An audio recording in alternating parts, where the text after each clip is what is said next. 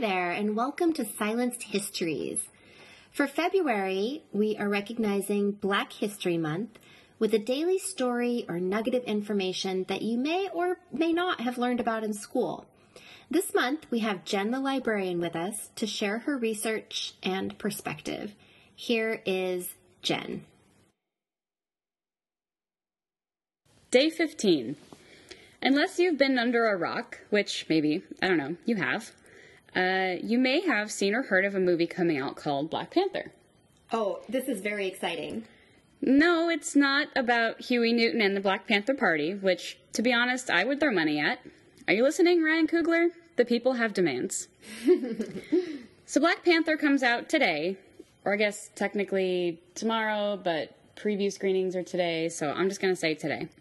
And was directed by this cool guy named Ryan Coogler, who is actually an acquaintance of my fiance's from high school. Oh, wow. Yeah. Small world, right? He made this amazing movie called Fruitvale Station, which I highly recommend, and then filmed some small indie boxing movie with Sylvester Stallone.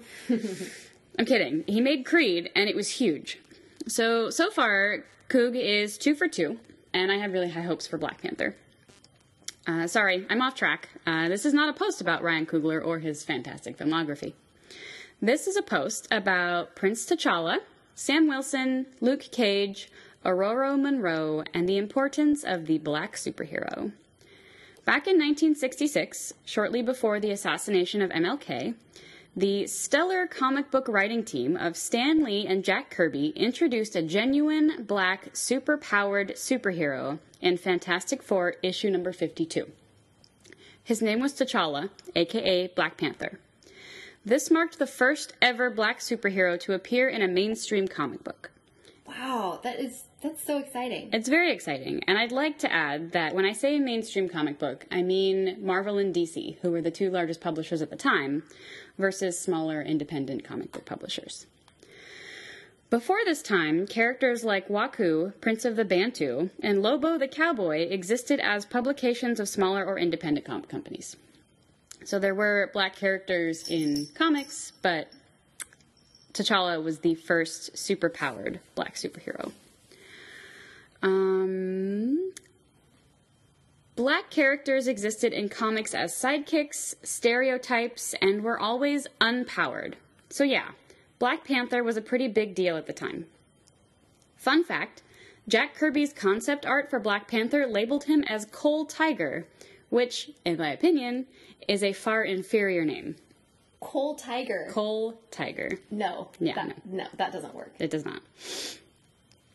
So not only is Black Panther important for being a hotshot superhero, his alter ego T'Challa is the king, or prince, depending on what you're reading or watching, of a fictional African nation called Wakanda.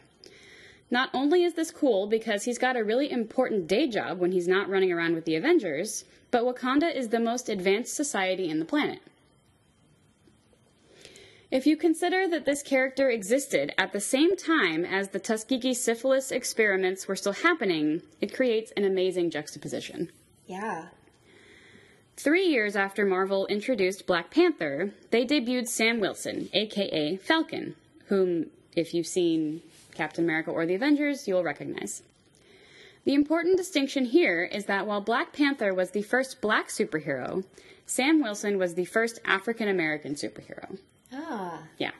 Small but important distinction. It may seem like a petty distinction, but it's important. T'Challa was from the utopian Wakanda, whereas Sam Wilson was just some poor kid from Harlem.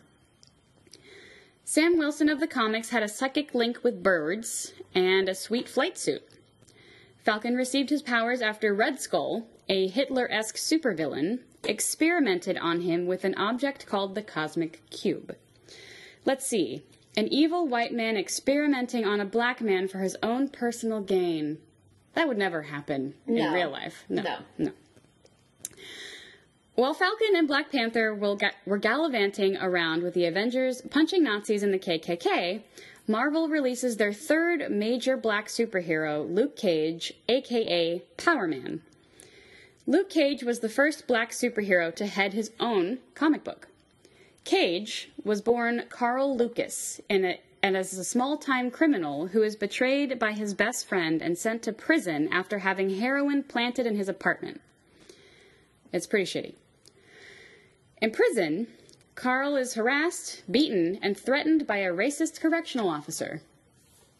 Again, nothing like real life. Yeah, totally not at all. The prison doctor offers Carl the opportunity to partake in some experiments. Again.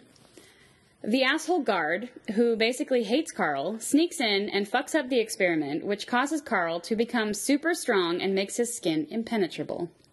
Kinda awesome, but also pretty messed up. He breaks out of jail, changes his name to Luke Cage, and becomes a hero for hire.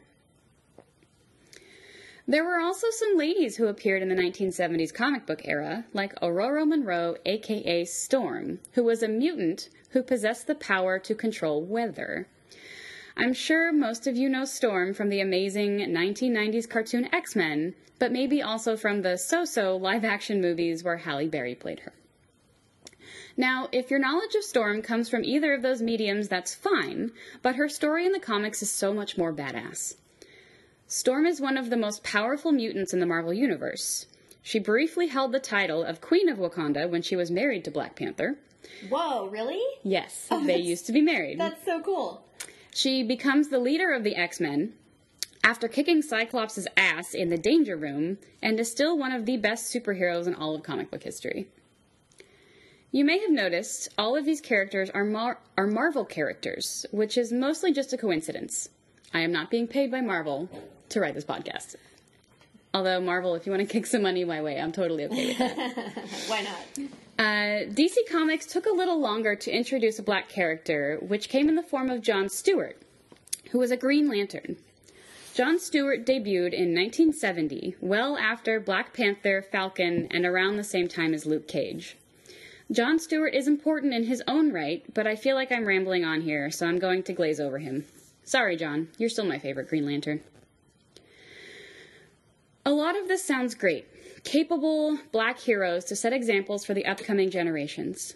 However, a lot of the representations of black figures in comic books suffered from the same stereotyping that existed in minstrel shows. Gang members, drug dealers, pimps, illiterates, uneducated, poor folks was likely how many people of color were presented in comics. Like any medium, it still suffers from a lack of significant, diverse representation. The fact that it has taken over 50 years for the most important black superhero to get a feature film says a lot about how the industry views not only black characters, but black audience members. If you're not familiar with any of these characters, I encourage you to go to your local library or brick-and-mortar comic book store and get some of the Ta-Nehisi Coates run on Black Panther or the Chris Claremont run of X-Men from the 80s. You will not regret it. Then go see Black Panther in theaters. Don't pirate it. Support the people who made the movie and the institutions who make it available to you. That's it for now. Thanks, Jen. Thanks. Silenced Histories is a project to bring to light those stories and struggles that have been marginalized throughout American history. Look for us throughout the month of February and again in November for First Nations/Native American Indian History Month. We'll be adding more content. Women's History Month and Pride Month are up next, until we have 365 days for you. If there is a story you'd like us to talk about, email us at silencedhistories@gmail.com. And in the meantime, remember, no effort in this world is ever lost or wasted. Onward, friends.